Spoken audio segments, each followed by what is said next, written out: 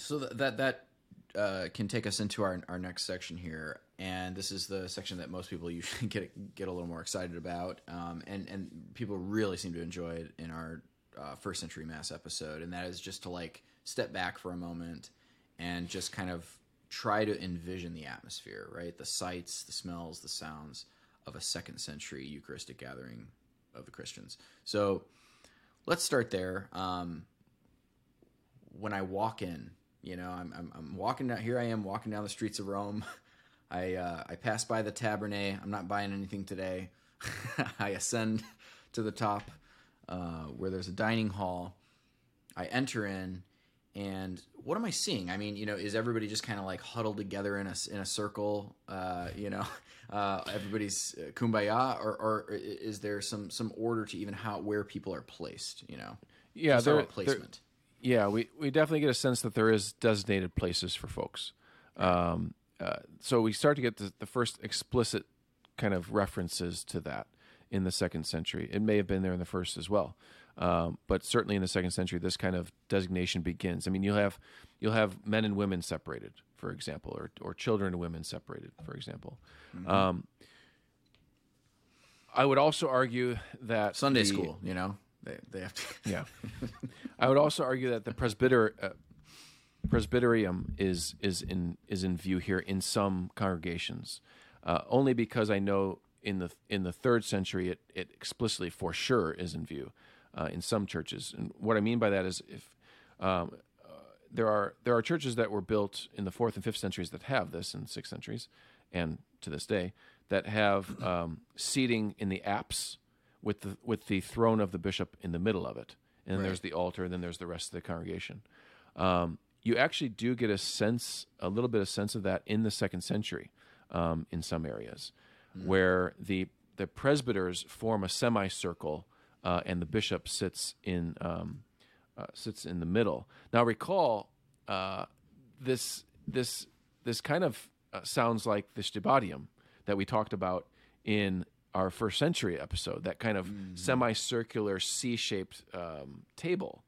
You can imagine, and we did in the first century, the presbyters and the leading presbyter, the bishop, perhaps sitting around that table where everybody else overflowed into the dining hall, into the atrium kind of thing. Well, that structure perhaps then moves into these other spaces as well. That kept that kind of formation. Yeah.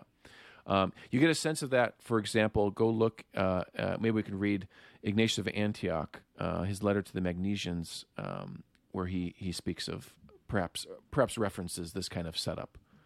Yeah, let me pull it up. So this is, letter to the Magnesians, chapter 13. He says, "Study, therefore, to be established in the doctrines of the Lord and the apostles, that so all things, whatsoever you do, may prosper both in the flesh and spirit, in faith and love, in the Son and in the Father and in the Spirit, in the beginning and the end, with your most admirable bishop, and the well-compacted spiritual laurel of your presbytery, and the deacons who are according to God." And then he goes on to say, "Be subject to the bishop as to one other, Jesus Christ," right? So, but he mentions this laurel shape. The well-compacted laurel shape, the laurel that goes around, your head, basically around the presbyters are gathered that way around the bishop, basically, perhaps in the congregations there. So there's a dual meaning. There's a dual meaning there, is what we're saying, right? Because he's also just like creating the image of a crown around Jesus Christ, right? But is there an echo there of what's happening also in their liturgical gatherings? Well, that's why I say, because since we know later practice that in many churches this is happening, perhaps the roots of it are already here. And plus, we know the early practice of the stibadium and how that was shaped, right? So it's like when you have A and C, you kind of have to fill it with B. But there's more evidence of it too, because even and we brought this up past episode, the Gospel of Judas. Now, the Gospel of Judas is a second century text, a Gnostic text, but it's a Gnostic text making fun of the proto-Orthodox, right? In the persons of the apostles, and in the text, it shows the apostles gathered in a semicircle around the altar, and they're referred to as priests. So again, this kind of semicircular formation around the altar. And in the text, it says that they're both seated in that formation and then also standing and praying in that formation, as well as the 12 apostles. Right. And just a word here, we're gonna get into this more in the well, actually, we'll talk about it a lot when we talk about the Gnostics, and then we'll talk about it again in the early 3rd century, most likely. But not all episcopal chairs are made alike, right? Are equal. I mean, you have in apostolic churches, like churches where the apostles actually established a community, you have the apostles' actual teaching chairs, the thronon, or in Latin, the cathedra, which is where we get the modern word, for cathedral. That's where the bishop's chair is, right? But it's not just some kind of like a 2nd century anachronism, right? They're not like importing back onto the 1st century, like, oh yeah, we have these thrones that we sit on. That's not what's going on. They're actually talking about the teaching chair, because in the ancient world, of course, sitting down was the posture of teaching. This is why even in the Gospels you have Jesus. He sat down and then everyone listened, right? And he gave his Sermon on the Mount. Sitting down was the proper posture of teaching, which is why they would give these speeches or these homilies, these early homilies, from the chair. And in these communities, like in Rome, they have Peter's thronon. They have his cathedra, and that is where his successors are continuing to teach, and it's the same for all the other churches. Right. So in certain areas, you would have the actual chair of the apostles themselves, or the companions of the apostles are very apostolic men.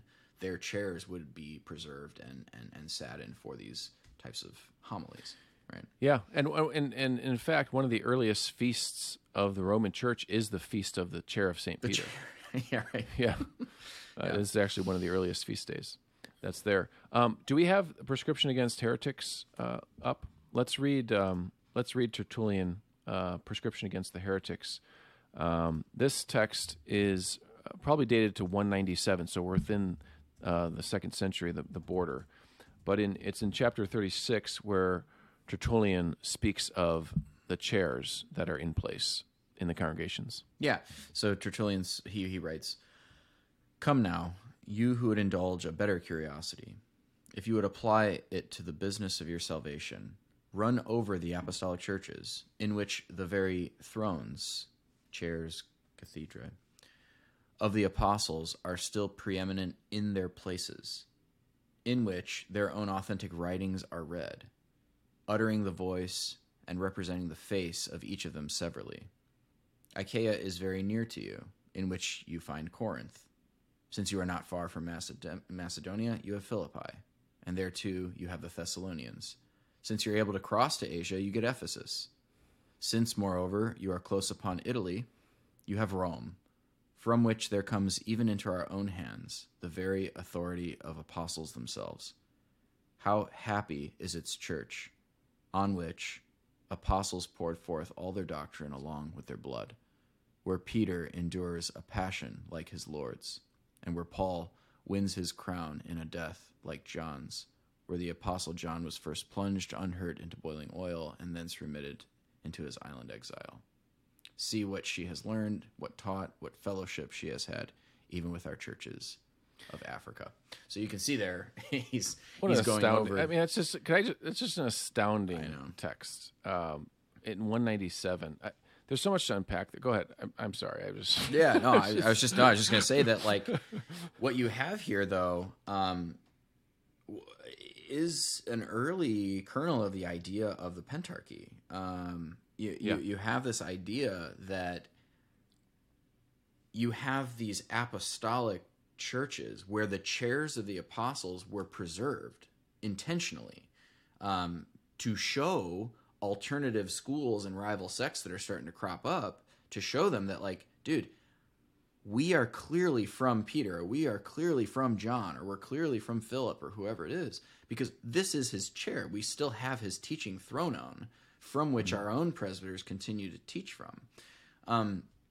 But you also have this idea that the surrounding smaller communities receive their apostolic authority from their proximity to that church. So Right. this is very early that they're saying. Yeah, he's telling the heretics basically climb the mountain of apostolic churches. So go visit this one, you'll see. Go visit this one, and as you get higher and higher, you'll finally come to Rome. Mm-hmm. The church not of an apostle, but the church of the apostles, Peter and Paul. And I love that part where he says that we're still teaching from these chairs. The practice of sitting and teaching. The bishop teaches from the chair, right? We see that when a bishop comes to visit and he's going to teach. Oftentimes he'll sit in a chair and give instruction. That was a practice of the early church. We know that's how Saint Augustine would deliver his sermons, would be from the chair. Mm-hmm. So that's great that it's there. And then it also talks about Saint John, the early tradition. That's how early this tradition is, of Saint John being boiled in Rome, but then being sent back to Patmos, to Ephesus and Patmos, to receive the revelation. So all these early traditions, the idea of the chair is there, the idea of the highest of the apostolic churches is there, all in the late 2nd century. So certainly you have designated areas in these churches for the teacher, for the presbyter, for the bishop, and don't think that didn't exist. I mean, maybe we've mentioned it before, but going back even to Jesus, and he's speaking about they claim to have the chair of Moses. Right. These are actual chairs. These are actual thrones, stone thrones built into synagogues. And so the Christians have continued that practice. And if the Jews were doing it in the 1st century, of course the apostles were also practicing it. If I'm going to teach, I'm going to sit in the teaching chair. And so these churches have preserved those thrones. Yeah, that's great. Now don't forget, obviously there's going to be instruction. There's going to be sermons or homilies. And that there's something to mark out, again, as a major trend in the 2nd century, and that is the idea, we take it for granted, the idea that a sermon or a homily is tied to a reading. A lot of times, the instruction in the symposium time, of course, those who would speak would prepare ahead of time, but they were mostly just extempore kind of instruction. Because remember what St. Paul says. He says, each one of you has a word, a revelation, a tongue. So it's almost ad hoc sometimes. The leader's either a prophet or a presbyter or one of the deacons perhaps. They're kind of speaking off the cuff a little bit in the symposium time. Of course, there was usually some set readings and things, but we have instances of sermons not being tied to any readings is the point. So the idea that there would be a reading and then the sermon is on that exact reading is a theme that, again, bubbles up for us explicitly in the 2nd century in Saint Justin Martyr, for example, where he says that there's a commentary on the things that were said, right? The imitation of these good things that were said. Yeah. And that also highlights not only the presbyterate or episcopate making commentary on those things, but actually there's an office that gets overshadowed here. But in the 2nd century, there's a prominent office of the didaskalos, the teacher, which very likely, I would argue that Tertullian was in Carthage. He wasn't a presbyter, but he was certainly a didaskalos. And that was actually the primary teaching function, whereas presbyter in many places is sort of more committed to the prayers, right? Is like the man who prays well and who has this eldership in a sense of like being the old man among us and these kinds of things. But the teacher was really where like the commentary comes in on the scriptures. Yeah, and it's significant actually that the Christians latch on to the word homily, because they could have chosen a lot of other different words for their instruction time. Homily is like in Greek it can be almost like we would say, okay, here's the difference. Okay, if I said to you, Steve, I'm going to a lecture, or if I said to you, I'm going to a talk, there's a slight difference between the two. A lecture is like, okay, formal, somebody's up there and they're going to give me all the information I need. Homily has a little more of an intimacy to it. It is something that is more appropriate for the supper, Okay, and if I said to you, I'm going to a talk, okay, you would then kind of say, well, to me that implies there might be some give and take, some question and answer, right? There's a talk, there's question and answer. It's kind of there's conversation, basically. Collaborative, yeah. It's collaborative, yeah. And so that the Christians are latching onto that term shows the kind of intimacy that was there in the early instruction, the symposium form of these sermons. In that it could be, okay, the presbyter is going to say something, but the deacon is also going to comment on it. A prophet's going to speak up. That was all part of the instruction going on in the early church, the first century for sure, and then into the second. But again, the theme is that now one person is giving the teaching, and they're giving the teaching on the readings. Mm-hmm. Right, exactly. Now, of course, at this time too, you're seeing very clearly that the properly constituted Eucharist is the one where the bishop presbyter presides with his presbyterate in council, right? Mm-hmm. You see that as early, I mean, my goodness, as early as the Didache, right? Chapter 15. Yeah, the Didache, not explicit, but kind of implicit, refers to the bishop as the high priest of the congregation. Right. Ignatius in his letter to the Smyrnans, Ignatius in his letters to the Philadelphians is speaking about you can't have a proper Eucharist without the bishop, or someone whom the bishop deems to celebrate that Eucharist. So a presbyter, another leader of the church. So it's coming into view now explicitly in the second century that it's the bishop and it's the presbyters who in fact do preside over the Eucharist. Remember, in the first century, you can't tell because it just doesn't say it. It may have been the fact, and we believe that is the fact, but it doesn't say it. Presbyters are really given the role in the New Testament as rulers and teachers and those functions. But now, in the second century, we're finally explicitly hearing that no, it's the bishops and the presbyters who preside at Eucharist. Right.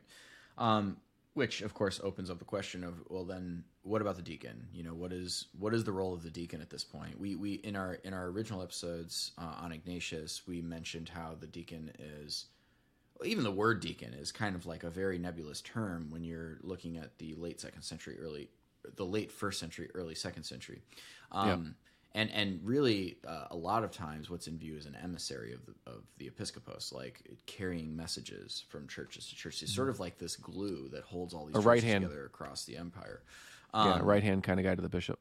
But now I think we're starting to really see a specifically liturgical role for this office. Is that right? Yeah. Well, we read it in Justin that it's in fact the deacons who are the ones who distribute the Eucharist.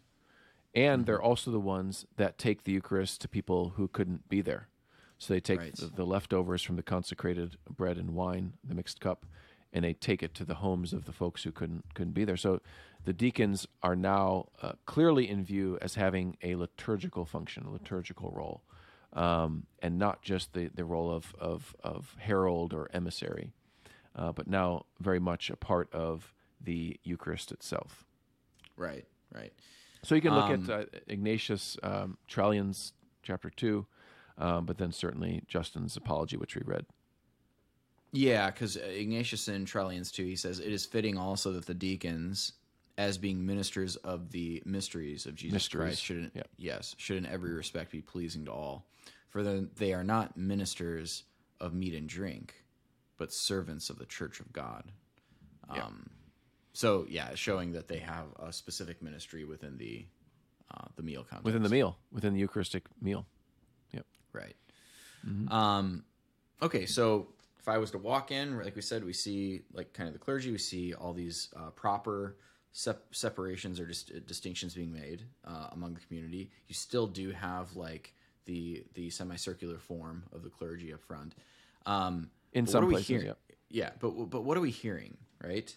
What does this sound like in a way? Like, are there any echoes in the sources of the second century that give us an indication as to what we would be hearing as we walked into a Christian gathering? Yeah. So we used a second century source to explain what we'd be hearing in first century. So the Odes of Solomon basically are the earliest Christian hymn book, if you will. A bunch of odes, a bunch of psalms that were written in the second century, maybe at the turn of the century, first to second century, that kind of show us the content of Christian verse, Christian singing. But you also have the scriptures being sung. You have the Psalms being sung. We hear from a number of sources in the second century that the Psalms of David are being used in worship.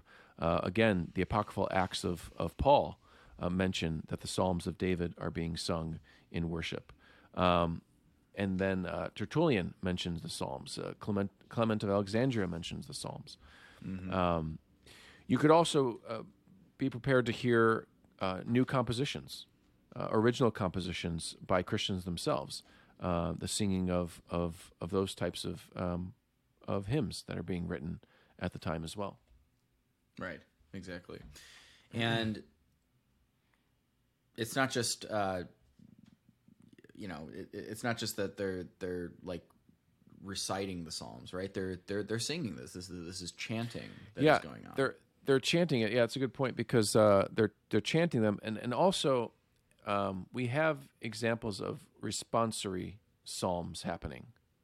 So one side says this, the other side says this, from the late 3rd and 4th centuries, but they probably can sneak back into the 2nd because, again, remember the ever-important letter of Pliny. He says that the Christians, when they gathered, would sing alternatively to Christ as to a God.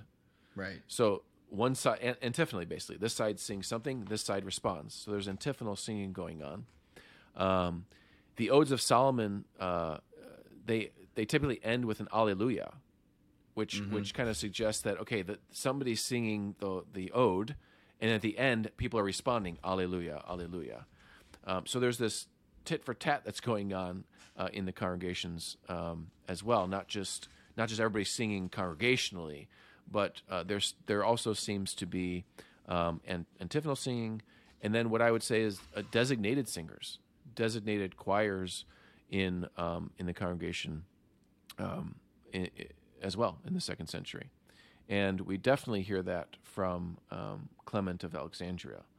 Clement of Alexandria tells us that there, in the congregation he knows of, so he's in Egypt, that there were the young women, perhaps the virgins, who were doing the singing, who were singing the word of God to the people in the congregation there.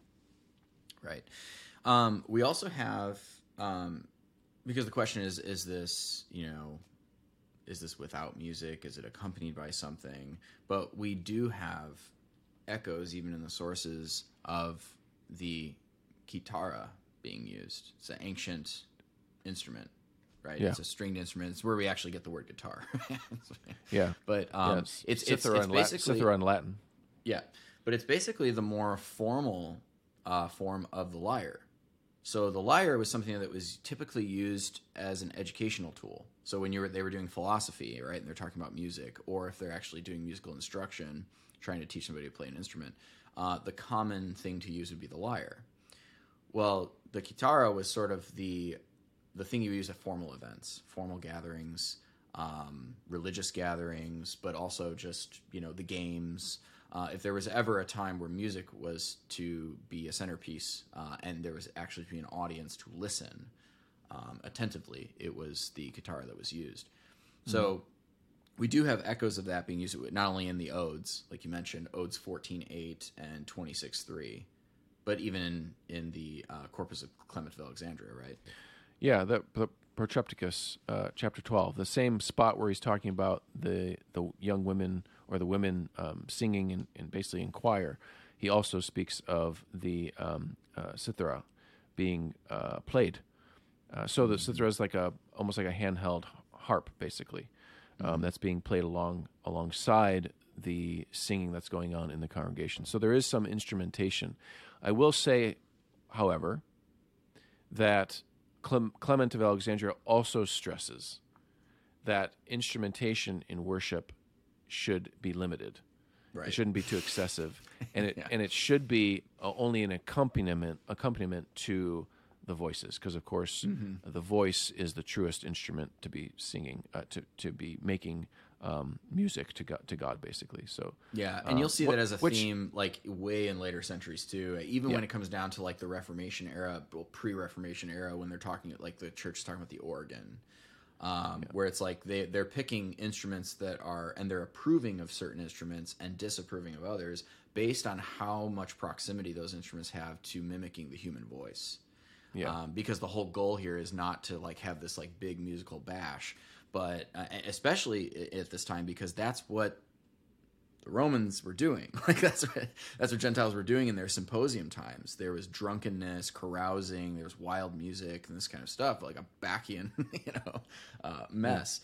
But the Christians are very intent on making sure that that is not what is going to happen in their gathering. It's reasonable worship. Yeah, it's worship of the mind. Yeah, yeah.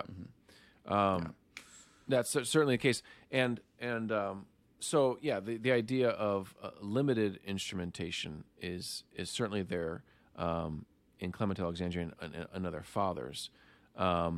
You do want the instrument to just be that accompaniment to the voices. Right. So there's also an instance of Clement writing his own hymn, right? There's like an actual hymn of his that we a very, very, very long hymn of his. Yeah, yeah. Very long hymn is this. Well, let's maybe take a section of his hymn and read it. And I also want people to be able to hear a little bit of what the kitara would sound like, and maybe a little bit of singing, what that would sound like as you're sort of listening. I'm not going to sing for you. Please sing for us, Dan. No. Chant. I'll read it. Yeah. In second century fashion. Yeah. So this hymn was written by Clement of Alexandria. It's called it's pretty famous. It's called The Bridal of Untamed Colts. And that's the opening line. So it goes this way. Bridal of untamed colts, wing of unwandering birds, sure helm of babes, shepherd of royal lambs, assemble thy simple children to praise holily, to hymn guilelessly with innocent mouths, Christ the guide of children. O King of saints, all-subduing word of the Most High Father, Prince of wisdom, support of sorrows, that rejoicest in the ages, Jesus, Savior of the human race, shepherd, husbandman, helm, bridle, heavenly wing, of all the white flock, Father of men who are saved, catching the chaste fishes with sweet life from the hateful wave of the sea of vices. Lead, O shepherd of reasoning sheep, lead harmless children, O holy King. That's great. That's powerful. It's just crazy that we even have sources like that. I mean, yeah, that's why we love what we do. Cool. So we hear a little bit about maybe what things sounded like. We kind of are getting visuals for what things might have looked like. I do want to take a quick moment here to talk about because we see Jesus? it now. Yeah,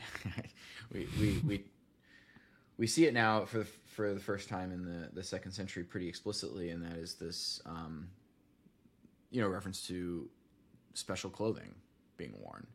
Yeah, so you had designated spots for people to sit, special honorable guests, the bishops and presbyters.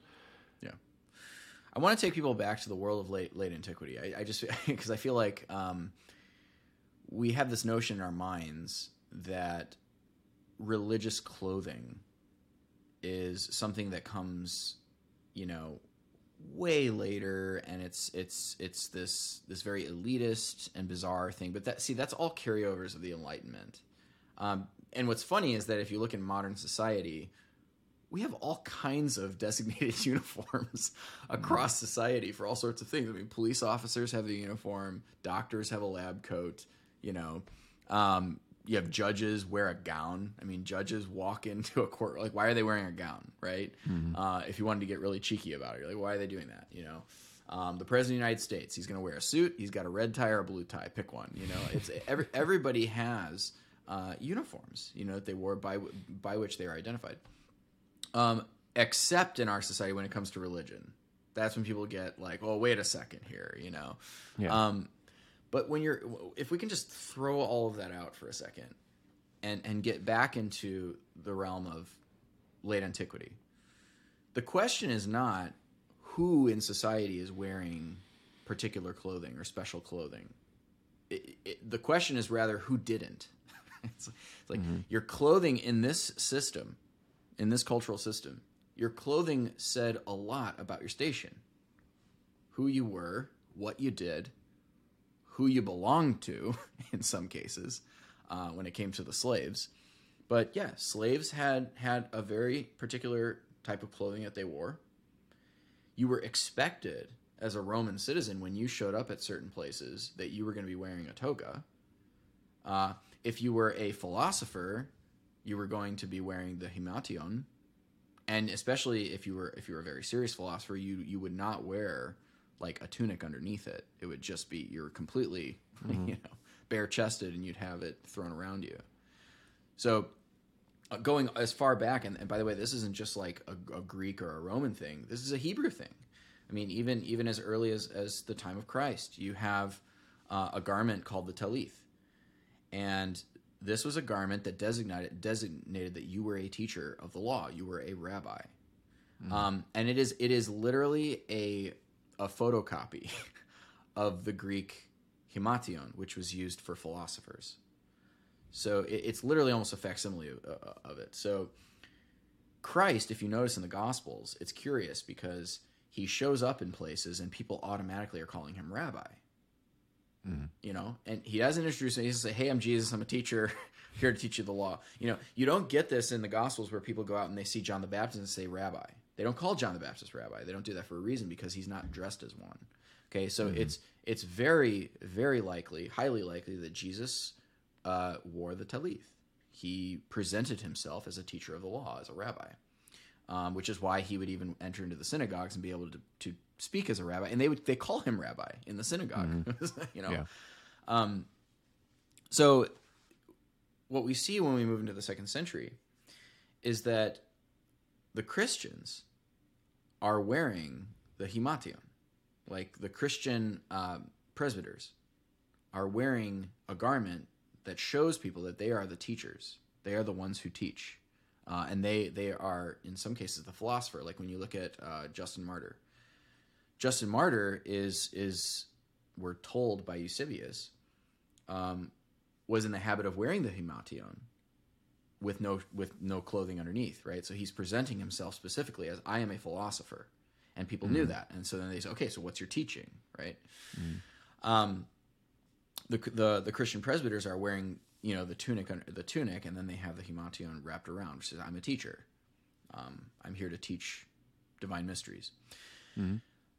So when you come to Tertullian, Tertullian, of course, only he would spend time talking about the importance of wearing the pallium. So the Roman equivalent. So you have the Hebrew talith, you have the Greek himation. When you come to the Romans, their Latin word for this was the pallium. All right. Now Romans didn't typically wear that. They wore the toga. The toga was their pride, and really, it's a very slight difference of shape.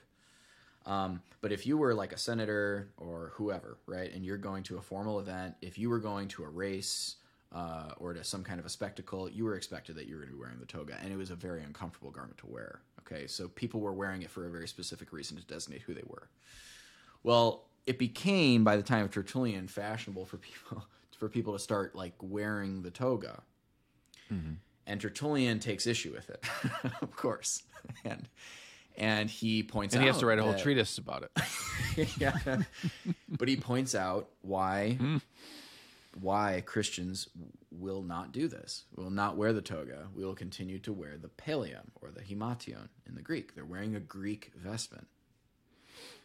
In fact, so much so that at the very end of his writing, he says. And this is after he recounts a bunch of pagan heroes who were toga wearers. Okay, and he talks about all their vices.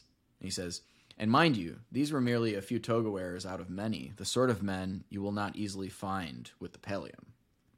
These then surely will be the outrage in the maxim, from toga to pallium.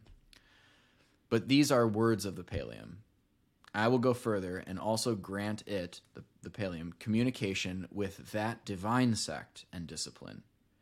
Rejoice, pallium, and exult. A better philosophy has deigned you worthy, from the moment that it is the Christian whom you started to dress. Nice. So you can see that, okay, if I was walking into a Christian gathering, I would know who the presbyter was. You would know who the presbyters were. They were specially designated by wearing the himation. And you would know, by the way, who the deacons were, because the deacons would not be wearing it, and they would be wearing the tunica, because they were ready for service. They would have been girded, ready to serve, right?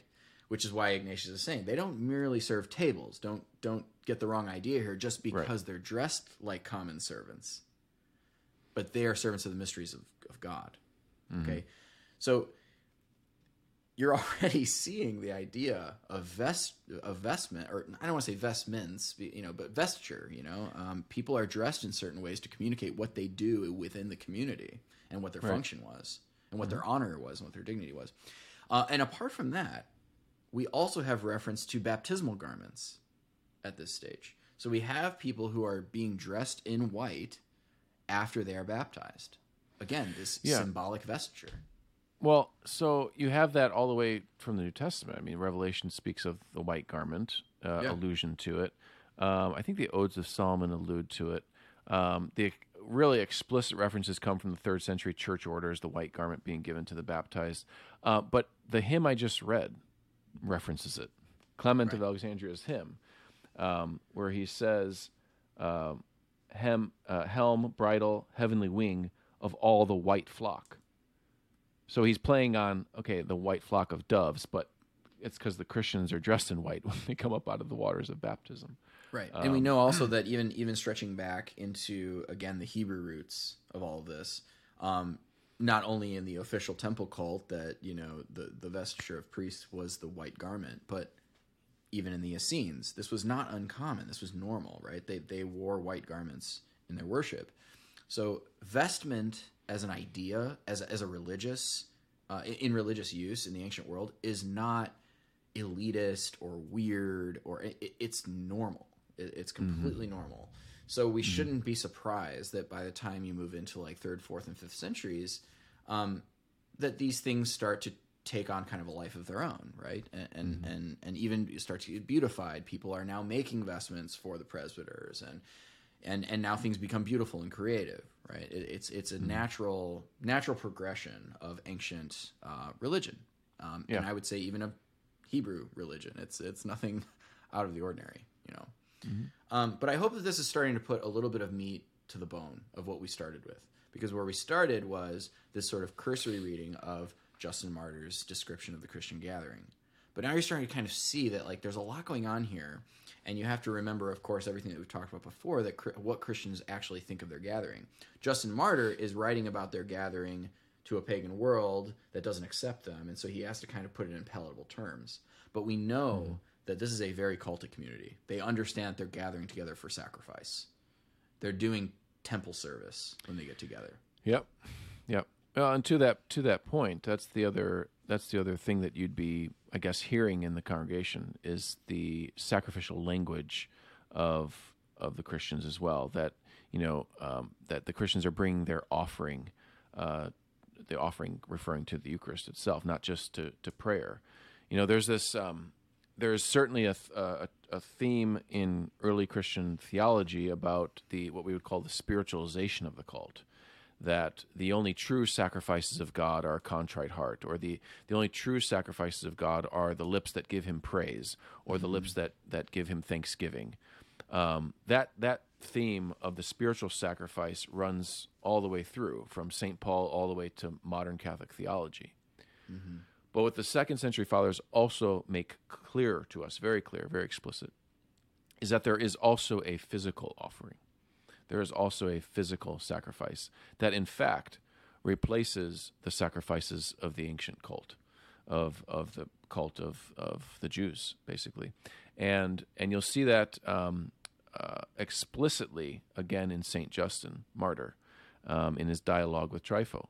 Dialogue with Trypho is Justin and his dialogue with a Jew, and in a number of places in that work, chapter 41, is it 41? Mm-hmm. Chapter 41, I think. He is arguing with Trypho, and he recalls the prophecy of Malachi 1:10, 1:11, 1:12, where it prophesies of a future pure sacrifice that's going to be given by all the nations.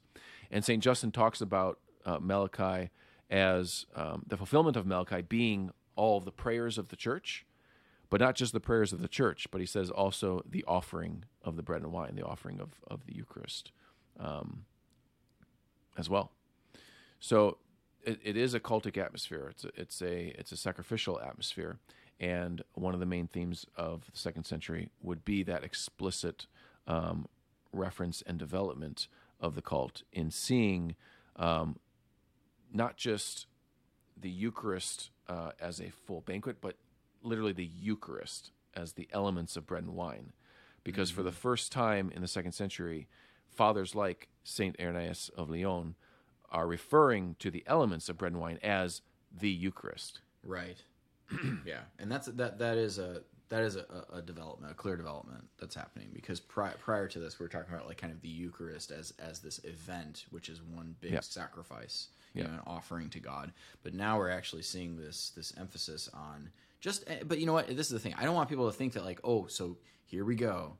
Like, here's where the church starts to go off track with the Eucharist or something, you know, like say it from a Protestant perspective or something that they're focusing to. Because this still also goes back to what St. Paul insists on, you know, when he describes like the bread which we break, the cup, right?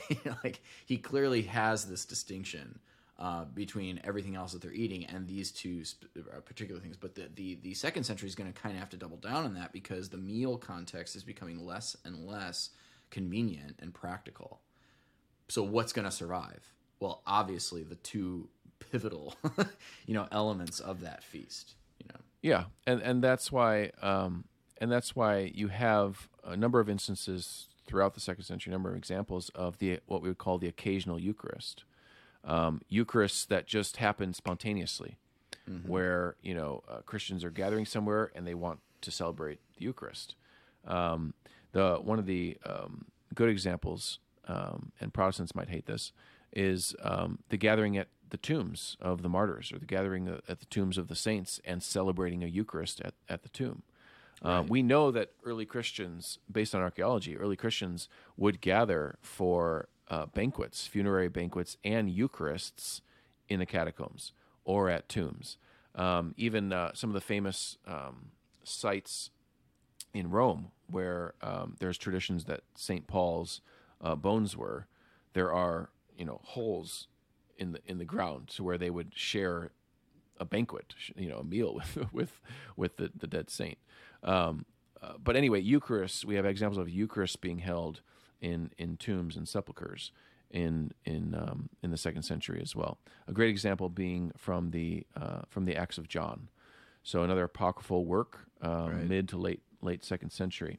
But I think I want to read from there, because it'll give us a sense of what Eucharistic prayers sounded like in the 2nd century. We already read the Didache in previous episodes, and we understood what they sounded like then. But I want to read this one, and then we can comment on it. So this is from the Acts of John. So the story begins with the Apostle John going to a tomb, a sepulcher, with the brethren at dawn to celebrate the Eucharist. And it continues. It says, "And having thus said, John prayed, and took bread, and bare it into the sepulchre to break it, and said, We glorify thy name, which converteth us from error and ruthless deceit. We glorify thee, who hast shown before our eyes that which we have seen. We bear witness to thy loving kindness, which appeareth in diverse ways. We praise thy merciful name, O Lord. we thank thee, who hast convicted them that are convicted of thee. We give thanks to thee, O Lord Jesus Christ, that we are persuaded of thy grace, which is unchanging. We give thanks to thee, who hast need of our nature, that should be saved. We give thanks to thee that hast given us this sure faith, for thou art God alone, both now and ever. We thy servants give thee thanks, O Holy One, who are assembled with good intent, and are gathered out of the world, and risen from the dead. And having so prayed and given glory to God, he went out of the sepulchre, after imparting unto all the brethren of the Eucharist of the Lord. So, it's obviously a very beautiful prayer. The concentration here is, of course, on thanksgiving, because that's what Eucharist means, thanksgiving. So the early Eucharistic prayers were prayers of thanksgiving. We saw that in the Didache, thanking God in Jesus Christ for life and knowledge, for example, in the Didache. Here it's thanking God for a lot of things, including the incarnation of Jesus Christ, and then thanking Jesus Christ himself directly in this Eucharistic prayer. Now, Very important. a lot of times, some scholars would look at this and say, the passion of Christ and the connection between the Eucharist and Jesus' death or crucifixion is not yet in view. That's a later concept that comes into view. The only problem with that way of thinking is that we have Justin Martyr, who shows us that he too says that there are the prayers that they say over the Eucharist are, first off, extempore, usually. So it's on the presbyter to kind of come up with those prayers, probably patterned prayers. But at the same time, Justin then goes on to explain the kind of Passover context, the sacrificial context of the Eucharist, the body and blood, the flesh. Actually, says the flesh and blood of Jesus are the Eucharistic elements. So that shows that the theology is there. Just because the words of institution, for example, aren't in some of these Eucharistic prayers, doesn't mean that the idea of the cross and Calvary and the sacrifice of the cross aren't there. So, yes, the words of institution are not yet in view in the prayers that we have from the 2nd century, Eucharistic prayers that we have. It will be in view in the 3rd century. By the 3rd century, the church orders, you'll see, are including the words of institution in the prayers. Right. But at this early stage, you do have these wonderful thanksgiving prayers that are being said, but don't let people trick you into thinking that they don't understand the context of those prayers. And the context is, of course, the sacrifice that Christ giving of his flesh and his blood. Well, yeah, and it, I mean, this is just like my own opinion, but I would, from what I've read and what I've known throughout the years of reading the Fathers, especially in this early period, is that when they're getting together and they're offering these Thanksgiving prayers over the Eucharist, like you said, the assumption in the background is everything that Jesus already did. So like for us, we repeat the words of Christ, like we repeat the words of institution as part of our ritual. But for these people, the words have been spoken, and now they're giving thanks. You see, like the posture is different. It's like the words of Jesus saying, "This is my body, this is my blood," literally provide the entire backdrop to their personal prayers of thanksgiving to God. So that it is the flesh of the Lord and that it is his blood is not even in question, and its connection to Christ's sacrifice, his incarnation, his ascension, his glorification, all of that is just wrapped up into it already, and that's what they're giving thanks for. Right. It's already over assumed. The elements. Yeah, it's so assumed. Whereas as you move through the centuries, it becomes, for whatever reason, it just becomes more normal for them to repeat the event, I guess, to reenact the event. But all of this to say that what we're seeing is this emphasis on the elements. Again, and in this case, I mean, from what you read, I didn't even hear anything about wine. Well, yeah. So oftentimes you have bread only Eucharists happening in the 2nd century. I mean, that's pretty common, especially in some of the apocryphal works that are there. But so in other words, the Catholics would like that, because we say that the whole Christ is contained in either the bread or the wine. Right. That's kind of our theology anyway. And so these bread-only Eucharists, we take no issue with that. We do take issue, however, with other Eucharists that are happening in the 2nd century.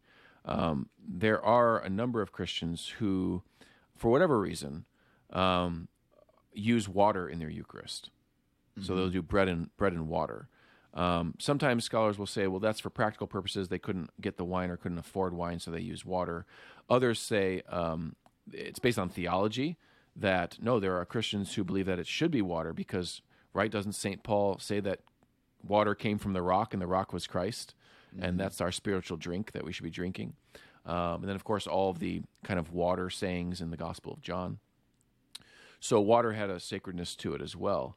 And so you do have a number of Christian groups, even within the Proto-Orthodox congregations, who are celebrating bread and water Eucharists. But the thing to point out is that our great writers of the Proto-Orthodox tradition are making sure that they say that, no, it's bread and the mixed cup. Right. So you saw from Justin Martyr, he said, no, we celebrate with bread and the mixed cup.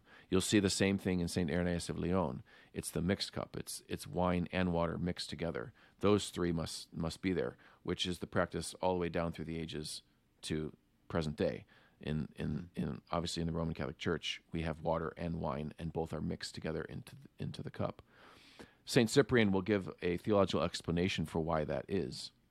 But the point here in the 2nd century is to say that the great writers of the Proto-Orthodox tradition are saying it must be wine.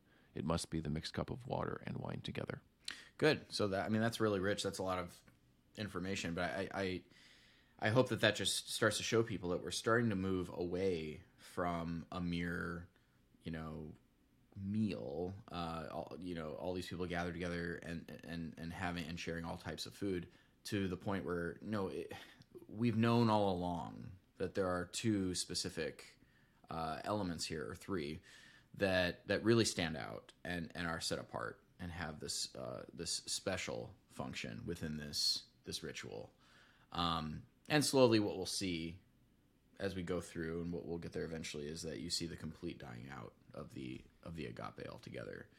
The agape. What we're going to see in the 3rd century, in fact, our church fathers. So the agape is going to continue, of course, and it continues all the way. I think we have examples of it into the 6th century. But what ends up happening is that church fathers begin to obviously promote the morning Eucharist as the event. And the symposium banquet becomes more of a charitable banquet than anything else. Right. And less sacramental.